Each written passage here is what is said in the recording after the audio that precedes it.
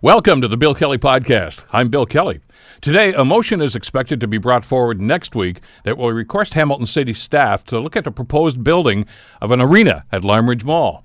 This is going to end up once again as another stadium debate all over again. Also, Prime Minister Trudeau is committing to take part in 2 election debates, but will be a no-show for the Munk and Maclean CityTV debates. The Bill Kelly Podcast starts now. Today on the Bill Kelly Show on 900 CHML. I want to get right into the arena situation, though. Now, we did some work on this yesterday. Of course, we talked with Jason Farr, the councillor for downtown, about the City Council's position on this. And as he articulated to us, I'll paraphrase it, is they're going to strike a committee that's going to look into this. But it's on the premise that the arena is going to be downtown, and they're going to talk about private sector partners and everything else. Well, that's not quite what Michael Andlar was looking for. As we know, Michael, as he said on this program a couple of weeks ago, has been in discussions with Cadillac Fairview, the people that own Limeridge Mall, about the possibility of building an arena right there on the mall property, at the end where the old Sears store was. City Council didn't seem to take too warmly to that. A couple of mountain councillors did think it's worth exploring. One of them is Esther Pauls, who is the City Councillor for Ward 7, which, by the way, is where Limeridge Mall is located. And she joins us on the Bill Kelly Show to give us her perspective on this. Esther, thank you so much for the time. I'm glad you could join us. Thank you, Bill. Thank you for having me. Let me ask you right up front, because there seems to be some discrepancy among some of your council colleagues about the timing of this thing. And I actually tried to correct Councillor Farr yesterday when he said this last-minute application. And I said, first of all, that's an incorrect characterization. Because there's what do you last minute? What is there a deadline? Do you have to have this thing done by noon today or something?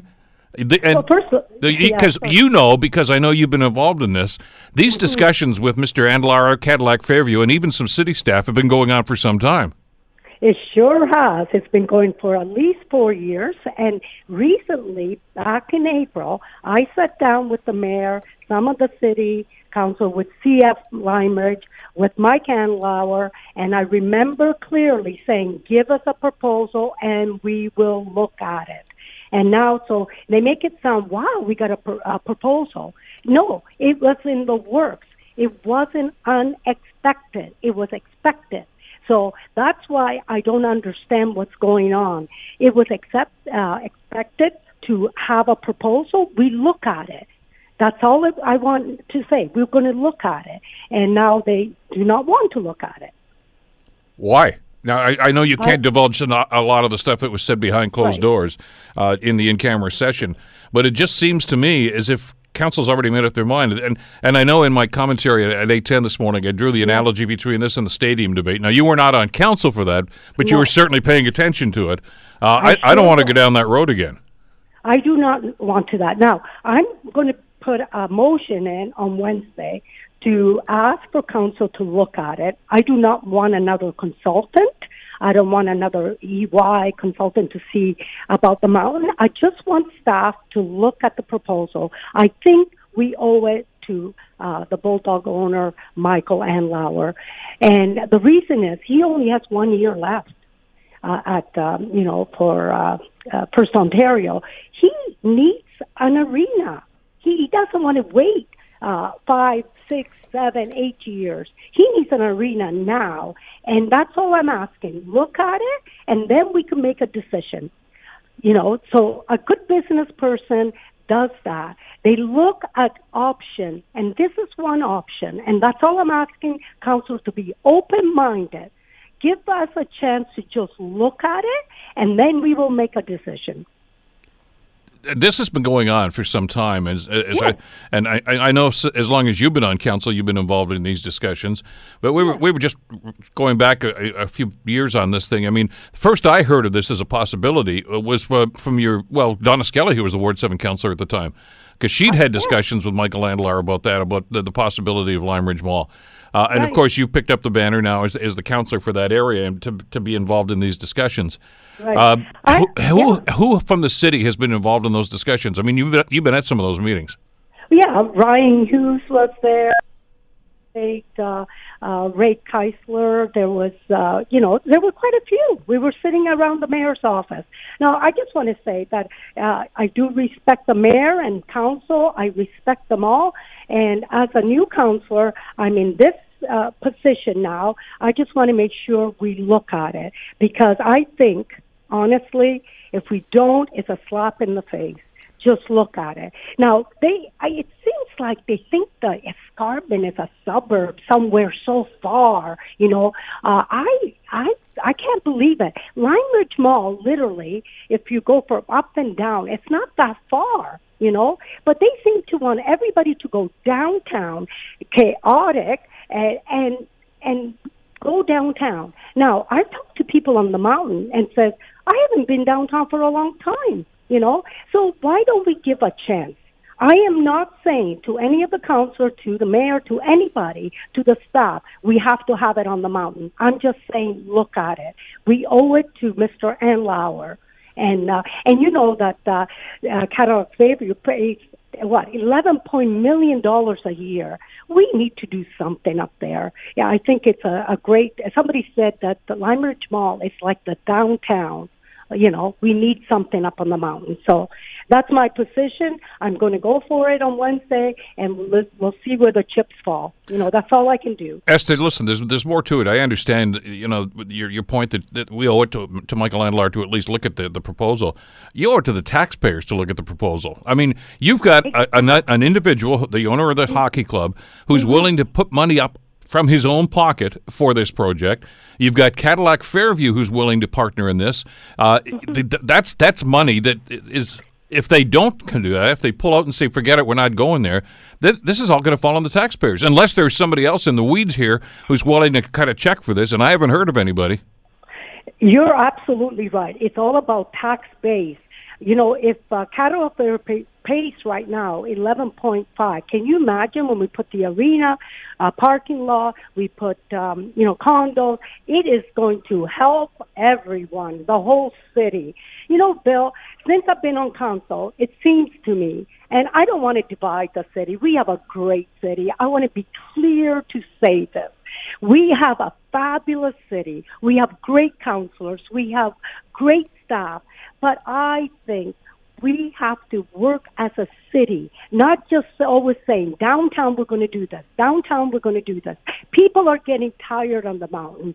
We need to look at Hamilton as a one city. That's what we need to look. And by not looking at his proposal, we're saying, you don't matter. Mountain, you don't matter. People on the mountain, you pay the taxes, we don't care. And I do not want to see that happen. I want to work together. Let's look at it. And let me repeat it again to be clear.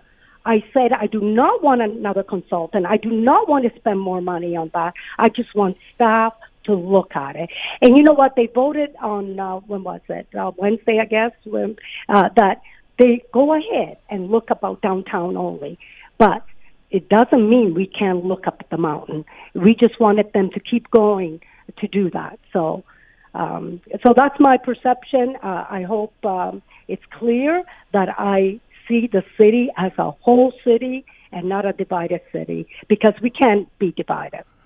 The problem with that attitude, and I understand where you're coming from on this, is what I'm hearing from some of the comments from your colleagues on council, is they have this vision of creating what Councillor Farr called, I mean others have as well, an entertainment precinct downtown. In other words, they want the convention center, the theater, well, the concert hall, obviously, and the arena, all, I guess, in the same general area. And the feeling is, and this is one of these omnipresent promises that consultants always make, that if you do that and create this precinct, all this economic development's going to flow from there. People are going to build Exactly. restaurants and hotels.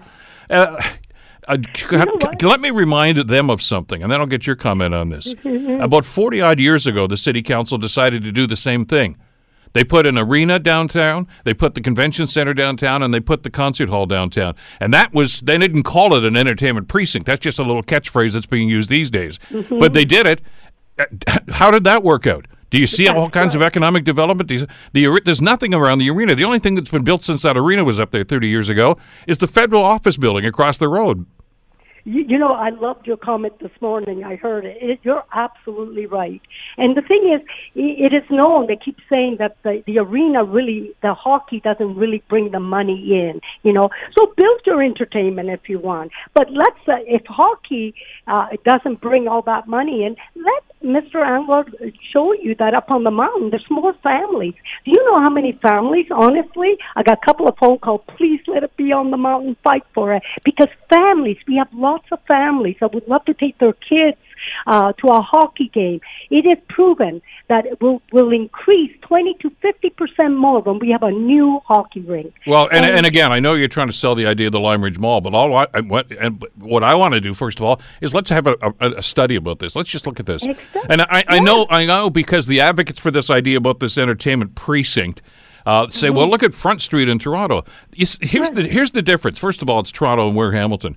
On Front Street in Toronto, where they've got the Rogers Centre and they've got there's the arena there and there's the stadium. There's something going on between the Raptors, the Leafs, and the Blue Jays. There's an event just about every night of the year. And I mean, when there's not, there's a concert or something. So that's why that's successful there. We don't have professional sports franchises here. We don't have a pro basketball team. We don't have a pro hockey team. We don't have a Major League Baseball team. There are going to be many, many nights when that arena, wherever they're going to build it, is going to be dark. Exactly. So if you have a franchise for a restaurant or you want to start a restaurant, and you're a small business person, Esther, you know this.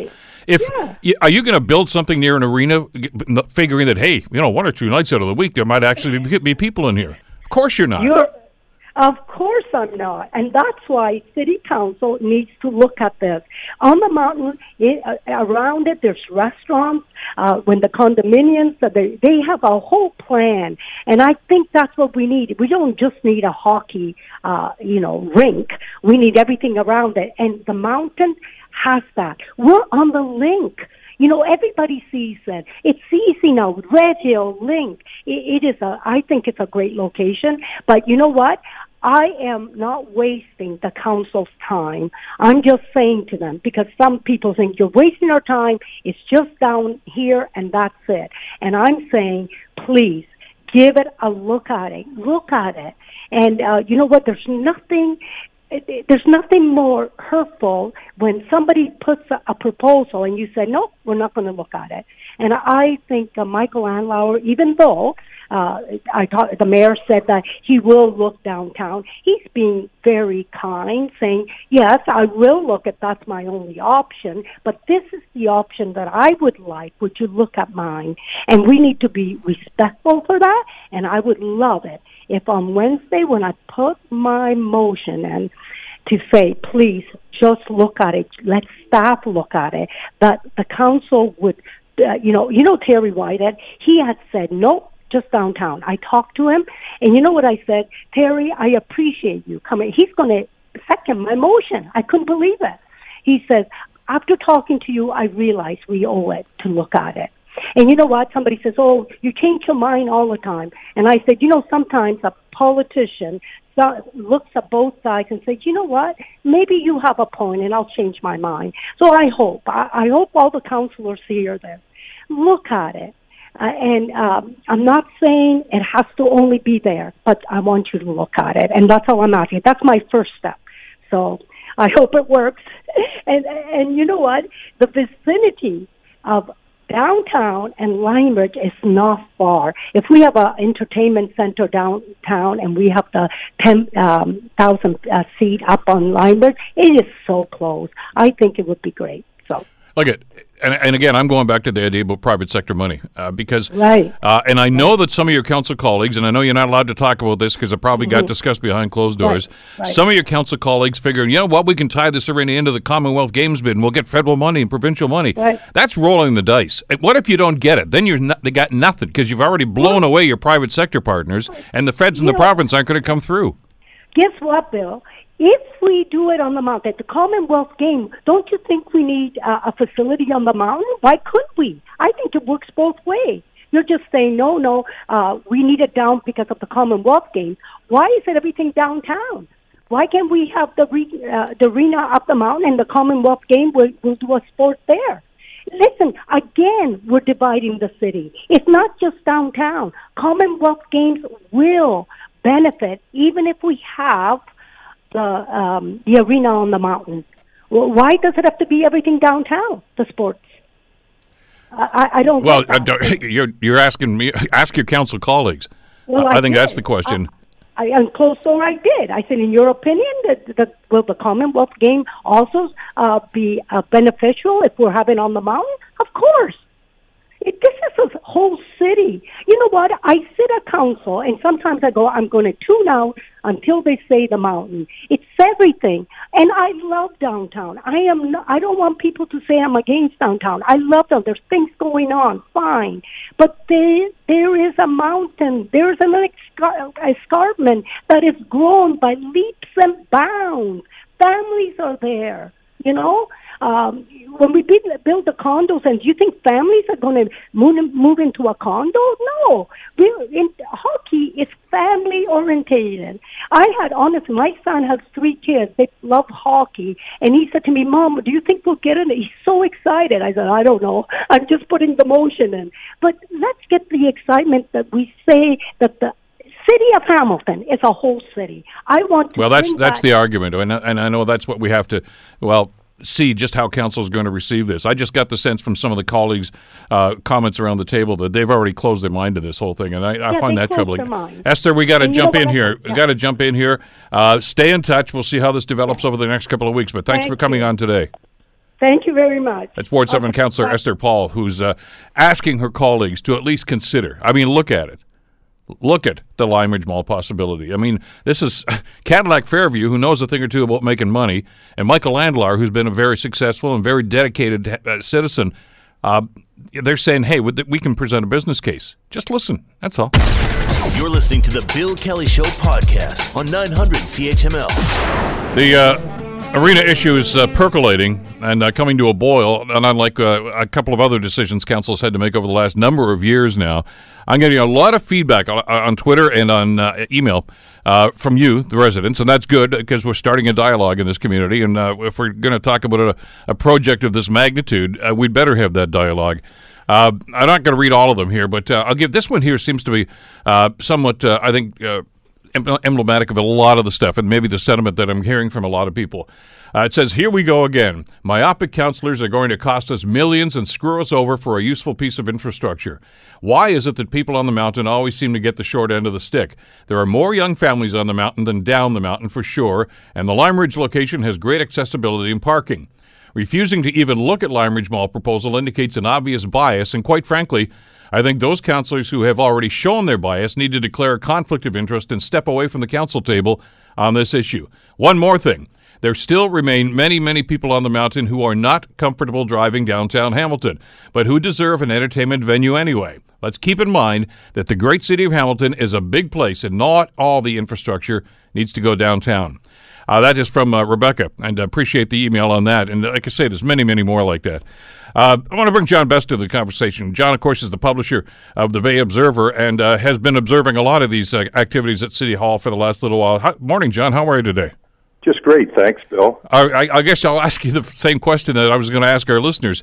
Is this another stadium debate just waiting to happen? Well, if you're looking at, it's got some of the hallmarks, I have to say, dishonesty, leading people along, information being handed out selectively, some people in on things and other people not. I'm talking about councillors now. So yeah, it's got some of the hallmarks of the stadium debate. Well, so many cliches come into mind here. One of them being, of course, if you don't learn from history, you're bound to repeat it. Have we not learned after the stadium thing?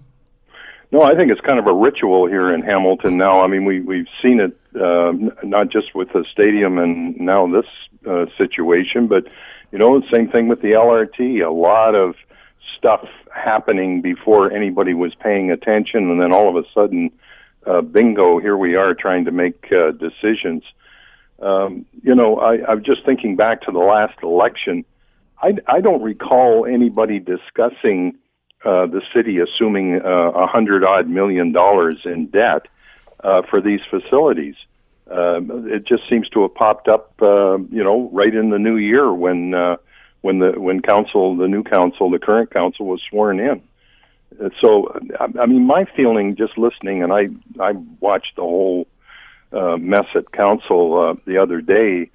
I just feel like we're walking into a play that's about half over. That there's an understanding here that not everybody was in on. That's certainly what it feels like. Well, and by everyone not in on it, we're including councillors on this too. They seem to break off into little subsets here, and this group is talking to this individual, this one's talking to this one, and like I say, what bothers me more than anything else, and this is one of I think the parallels between this and the stadium issue, is that it sounds to me as if an awful lot of people around the council table have just made up their mind on this, and they don't want to hear anything else.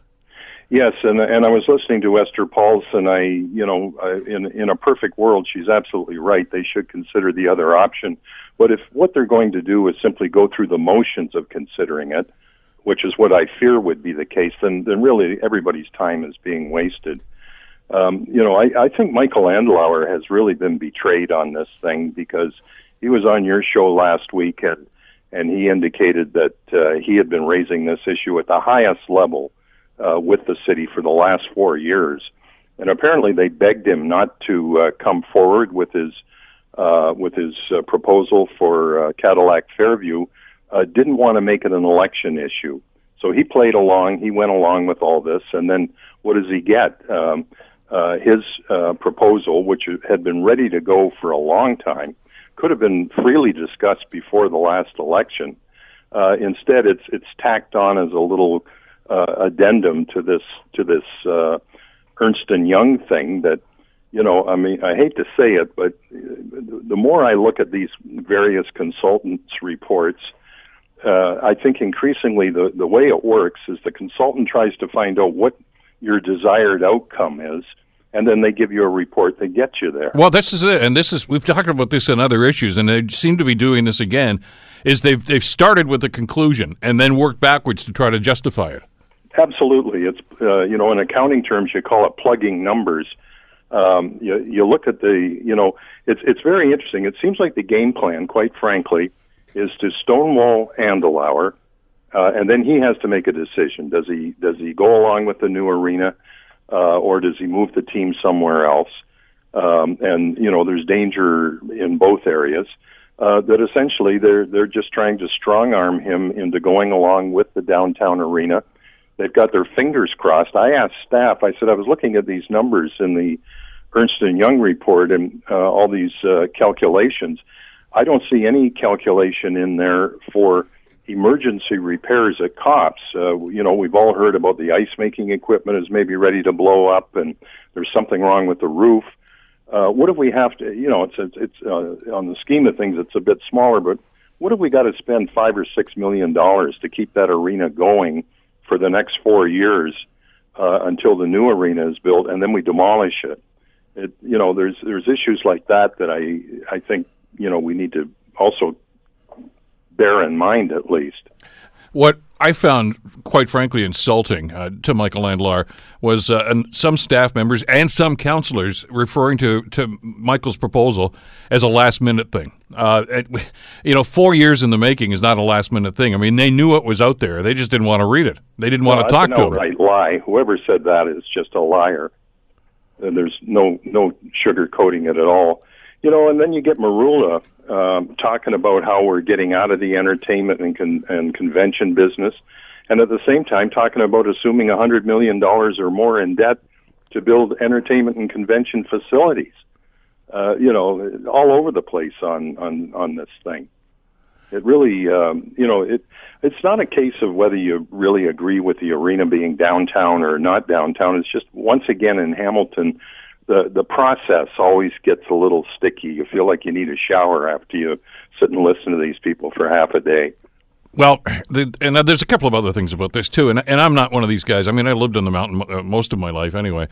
And I'm not one of these, I can't stand the downtown. I mean, when I was on council, I supported the downtown, still support the downtown, and the redevelopment that needs to go there, and the investment that needs to happen there. I get all that, and we've seen, frankly, some pretty good improvement over the last couple of years, but not because of these three facilities. I could argue that in spite of them. And I guess one of the things that really rankles me, and you've gone through this report line by line, John, is is consultants love to just mollify the recipients of these reports with these little catchphrases. You know, we're going to develop an entertainment precinct. Hey, that's a great idea.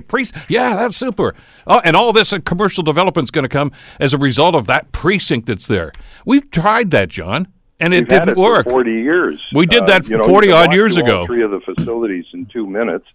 The growth that we've had in downtown Hamilton that we're experiencing has been a combination of organic growth, partly driven, quite frankly, by affordable rents. And to be fair, the city had an investment program that allowed condo development downtown. Those are the things that have made our downtown come back to life, not a 35-year-old arena and a 40-year-old entertainment hall. They've been there forever. And, to try to suggest that replacing them with new ones is going to achieve something that the old ones that used to be brand new hasn't done is just insanity. Well, and as I said in my comment this morning, I think we need to temper our enthusiasm and temper our realistic point of view here.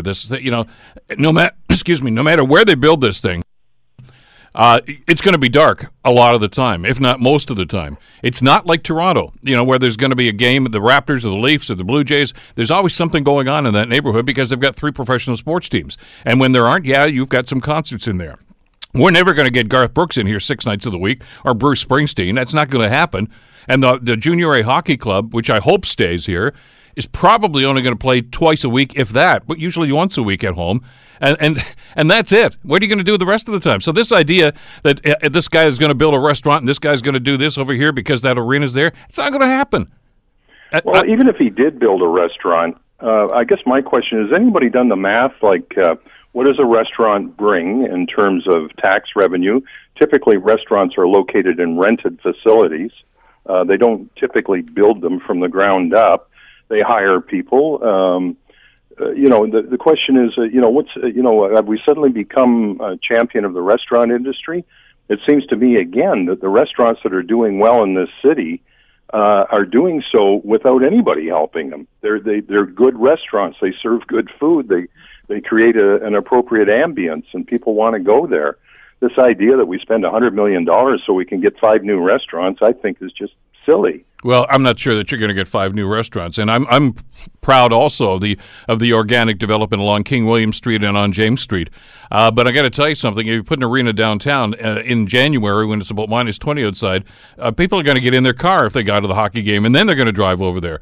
So, I mean, this idea that what's going to be near a public transit hub that may be beneficial to the people that live downtown, but we all know the majority of people don't live downtown. They live, as a matter of fact, that's why the majority of the people that go to hockey games in Hamilton are from Hamilton Mountain, from Ancaster, from Glanbrook, and Stony Creek.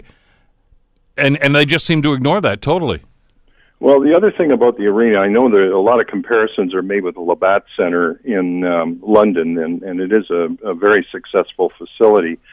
When you're talking about entertainment, talking about the kind of entertainment that would fill a 10,000-seat arena, you're talking about top-tier entertainment, because there's very few acts now that fill stadiums or hockey arenas anymore. There's a handful of them, but top-notch entertainment is typically playing in these 10,000-seat buildings.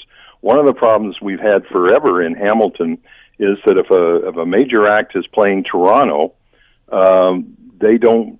There can be even blackouts and even restrictions on them also playing in Hamilton, because they don't want to dilute the fan base in Toronto. London's different because it's 100 miles further down the road, and so an act can do Toronto and then do London, and it doesn't. The two communities are separated far enough that they don't cannibalize each other's audiences. So there's a lot of issues that need to be taken into account. And, the reason why Cops Coliseum, First Ontario Centre, has been empty so much, a lot of it has had to do with that whole restriction about major acts playing Toronto and Hamilton being blacked out of that process. That's entertainment inside baseball, but that's the fact. Yeah, and it's always going to be a concern and a strategy here that has to be developed. I got a few minutes left here. I got to ask you about one other element of this, too, that I know that council doesn't want to hear because they're going to think, oh, yeah, that's blackmail. Michael Andlar has been very, very patient for many, many years here and dumped a lot of his money into First Ontario Centre to try to put the lipstick on a pig, as somebody used the analogy. But at some point he's going to say, look, enough is enough. I'm a businessman. I can't keep losing money, and I can't wait for these guys to do something about this. There are other options for him. He's got 1 year left on this lease, as I understand it, and I know of at least 2 other cities that would be happy and have already made overtures in a roundabout way that, if you change your mind about Hamilton, come talk to us. So, we could end up messing this whole thing up, but we could end up losing the hockey team, and then you have no major tenant in whatever arena you're going to build. Well, and the one thing the consultant said that I do agree with is that you do need a major continuing tenant, and they can say that they didn't make any money from the junior hockey, but what it did do was 40-odd nights over a 6-month period. You had several thousand people going downtown and hopefully spending a little bit of money outside the arena. So, no, I think the game plan is they're bluffing. They're saying that they're gambling that at the end of the day he won't leave, that they can push him around as they've done in some ways for years, and that once the new arena gets built, he'll be happy to have the team play there. There's a bit of a game of chicken going on in my mind, but they've clearly done the calculation that they're going to be able to keep a team here. They're also, further gambling that they're actually going to get $20 or $30 million out of the private sector, and I don't know who that would be, because the one thing I did notice in the report, they talked about all the people they consulted with, and I found it rather strange that there was no mention of Jackson Square. So you're going to tear down an arena at one end of Jackson Square. You're going to build a new one, presumably at the other end of Jackson Square. There was a brief reference in the report about a revitalization of Jackson Square, but on the list of people they talked to, they weren't there. And I thought, you got all this activity going on around Jackson Square, and you didn't talk to them, apparently. There's very strange. Yeah, it is. And let's do some subtraction in addition here too. Subtraction. If these guys continue the way they're going on, say I don't even want to talk about Cadillac Fairview and Limeridge Mall. Cadillac Fairview's out. I mean, they're not going to underscore or underwrite a proposal that's going to actually not even be on their property, and it would probably benefit somebody else. That's insane. That's a bad business. So that partnership would be dissolved immediately. But there are other people that own those sorts of properties. RioCan comes to mind, and a number of others that may be listening to these conversations over the last couple of days and say, wait a minute, we've got an underperforming mall. You know what? Why don't we talk about, there's a couple of them in Burlington. There's one in Brantford. There's a bunch of places you can look right now and say, somebody else may just say, let's just cut and paste that proposal and do it in our city. And I'm sure that's going to catch the interest of a major tenant like the Bulldogs. You never know, Bill. We're in for an interesting ride now. The other issue that I heard Mr. Landauer talking about last week was the thing that he really wants is some time certainty, and I don't know where this process goes now. I didn't hear exactly what kind of a timeline is supposed to flow out of this report. So does that mean we're going to spend the next 4 or 5 years discussing it, or is the plan to, move very quickly and try to get a proposal in place? Well, I don't believe that Mr. Andlar and the Bulldogs are going to wait another 4 or 5 years. I think they've got to, it's time to fish or cut bait here. Yeah, they've been quite clear about that, the clock has pretty much run out. So where do we go? I mean, obviously council says, Esther's going to present her motion on Wednesday, I guess it is. I don't know how that's going to be received. I didn't hear too many people jumping up and down enthusiastically about it the other day at their meeting. But even if they do, as you say, patronize Michael Andlar and say, okay, we'll look at it, but we've already made up our mind, that sets the clock on him, as a matter of fact, to think, okay, something, at some point you got to say this is not working. Well, that's true. And just looking at the numbers, the mountain and suburban councillors outweigh the lower city councillors 2 or 3 to 1. they have it in their hands. If they don't have the intestinal fortitude to stand up to some of these bullies, so be it. But I mean, they've got the votes. They can pretty much make this thing happen or not make it happen. And shame on them if they just sit back and let something that they're really opposed to happen. That would be a disgrace. Well, we'll see. We've been amazed before. We've been disappointed before by the city councils in the past. But as you said, John, I mean, this idea about this entertainment precinct, it's there already. And I'm looking around here right now, and I see, there's the federal building across the road. Sorry, that's not what you call economic development. The stadium precinct. I use the same phrase, remember, for the stadium precinct. Okay, you got a high school, and we've got a seniors residence there, none of whom pay taxes, by the way, and nothing else. Just the McDonald's and Dairy Queen that have been there forever. It doesn't work that way, and I think we have to be realistic in our expectations like that. I think what we need here in Hamilton is a little bit of what Boris Johnson has gone through for the last 2 or 3 days. We need some people on council to stand up and do the right thing. John, we'll see what happens. Under.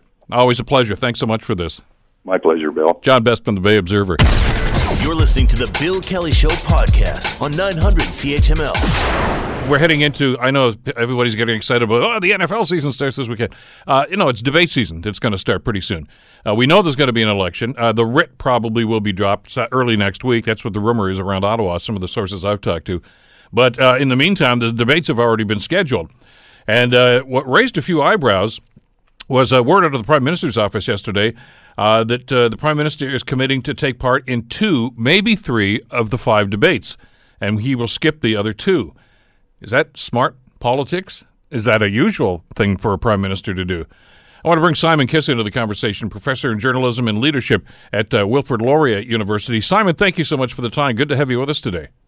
Great to be here. Thanks. Is it unusual for a Prime Minister to skip out on a debate during an election campaign?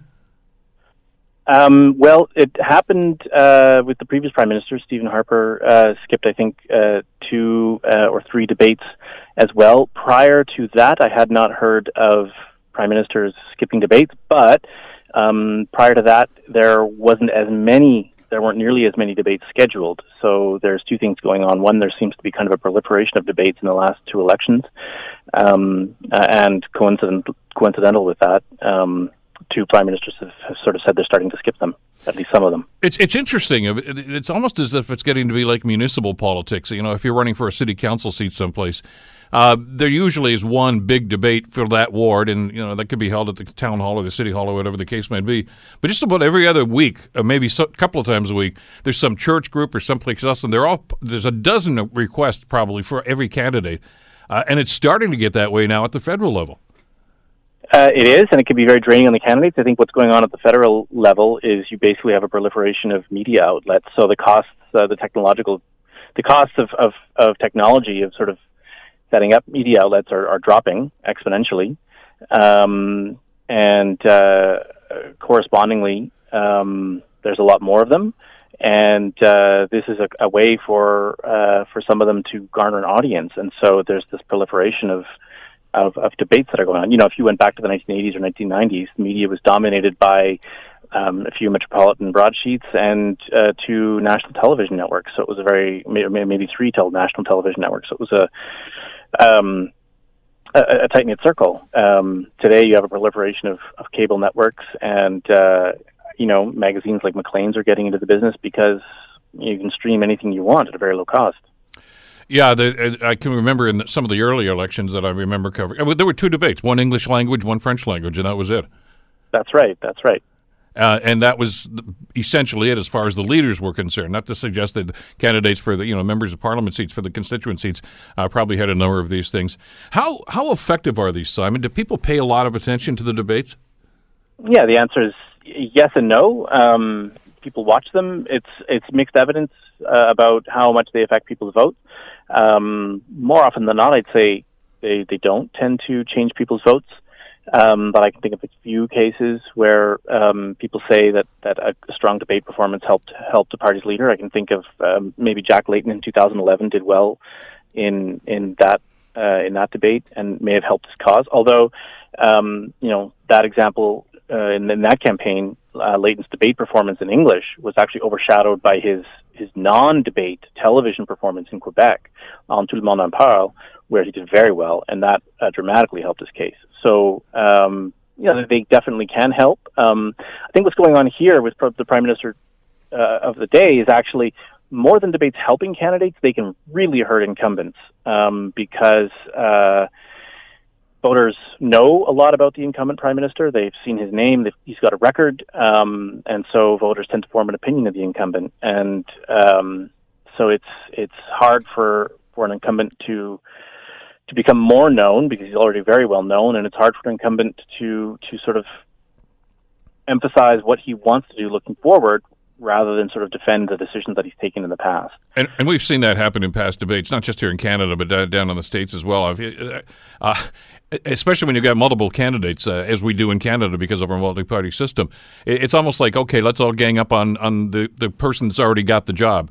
And you're right. I mean, there's some low-hanging fruit there because they've got a track record. And I think a lot of people have already made up their mind about it. So it's really just bang, bang, bang. And in other words, he's playing defense, or he or she, I should say, is going to play defense all through the debate.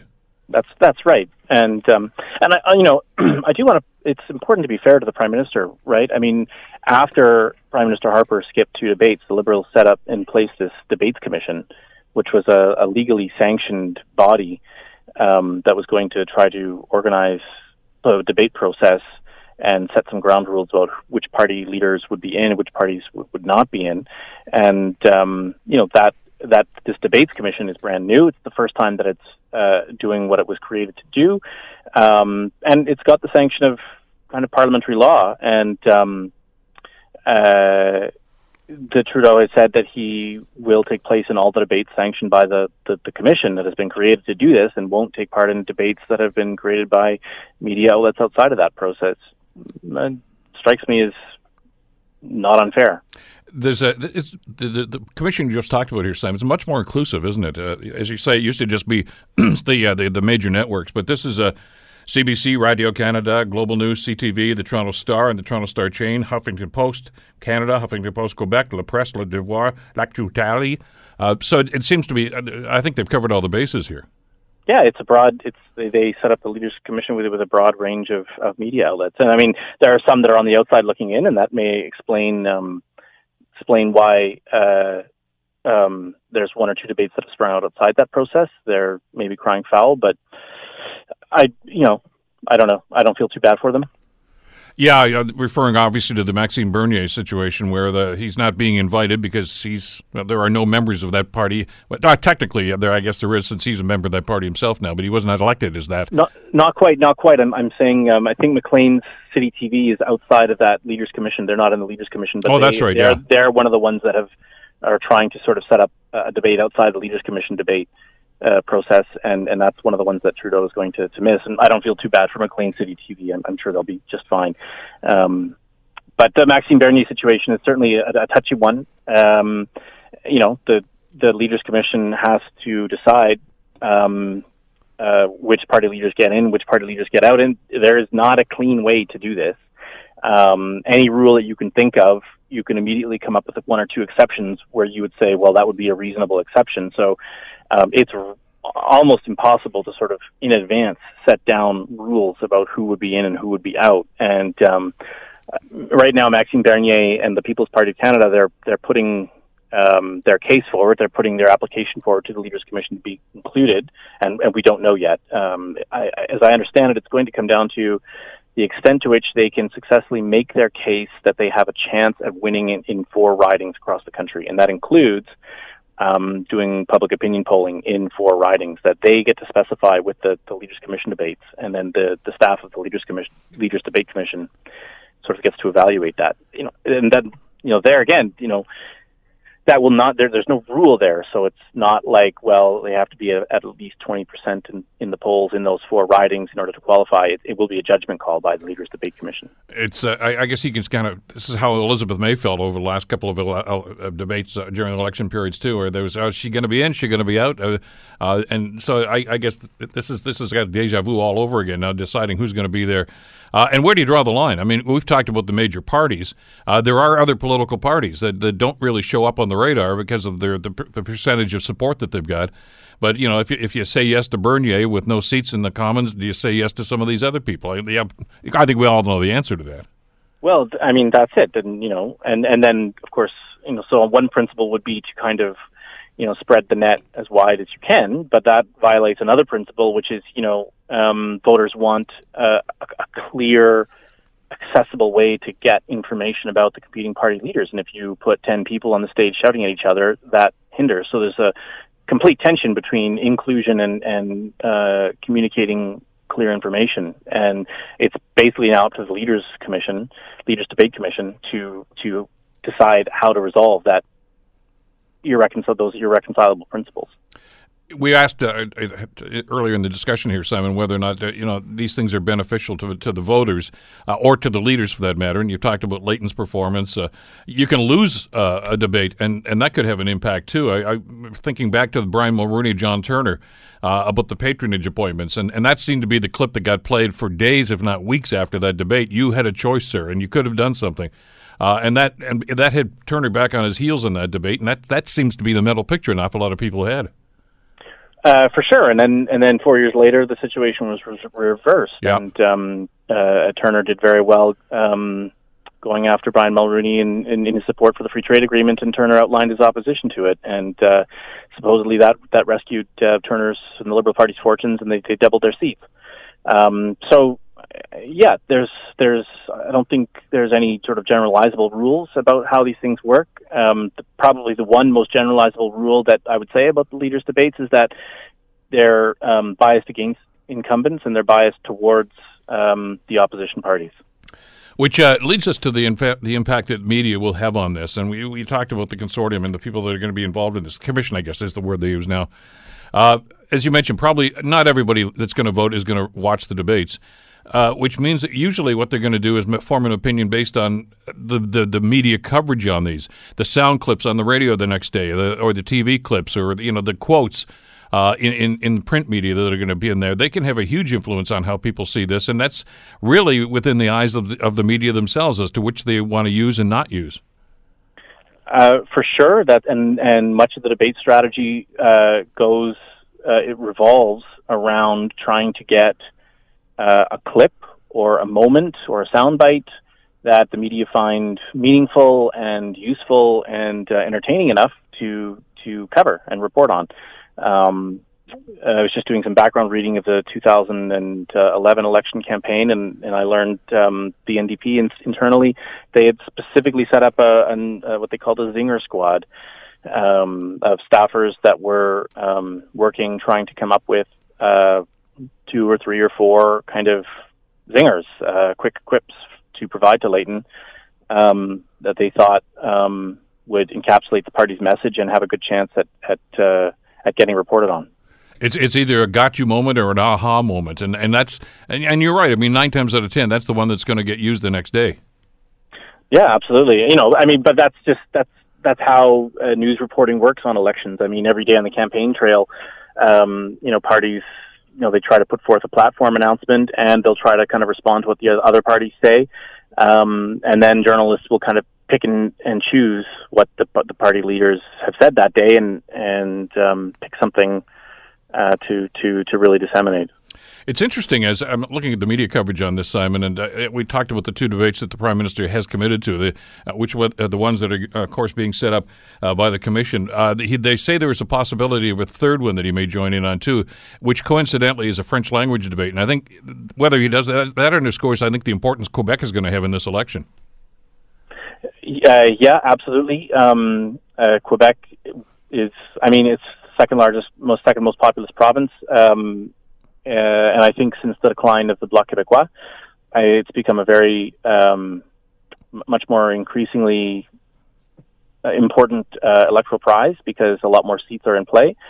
Add to that sort of the weakness of the NDP, which had the bulk of the seats in Quebec, in at least from 2011 to 2015, and you can see why the Liberals want to appeal there. Yeah, that you just mentioned how well Layton did in the debate on 2011, especially the French language debate, and you saw that reflected, obviously, in the seat total that they got in the subsequent election. So there's a lot at play here now, too. As you mentioned, the NDP has gone down. They've lost an awful lot of support and seats, and they've seemed to have their own problems nationally at this stage. So I got to figure that the Conservatives and the Liberals are looking at Quebec right now and saying, look, we've got to take some of those seats. I mean, I'm not necessarily sure that one province is going to swing the election, but it's going to be pretty important. It's going to be very divisive, and that is one thing I will say for the NDP. I mean, obviously they're having some difficulties, but one thing about Jagmeet Singh is that he does speak French very well, and it's possible that Quebecers do not know that, and so that opens up space for a strong performance in French that may give Quebecers a reason to give a second look to the NDP and Jagmeet Singh that they hadn't considered before. Well, that's why the old cliche in sports, that's why they have to play the game, and that's why they have to have the debates, too, because it can swing some people's minds. Simon, it's always insightful. Thank you so much for the time today. Thanks for the invitation. Simon Kiss from Wilfred Laurier University. The Bill Kelly Show, weekdays from 9 to noon on 900 CHML. The Bill Kelly Podcast is available on Apple Podcast, Google Podcast, or wherever you get your podcasts from. You can also listen to The Bill Kelly Show weekdays from 9 till noon on 900 CHML. I'm Bill Kelly. Thanks again for listening. And don't forget to subscribe to the podcast. It's free, so you never miss an episode. And make sure that you rate and review.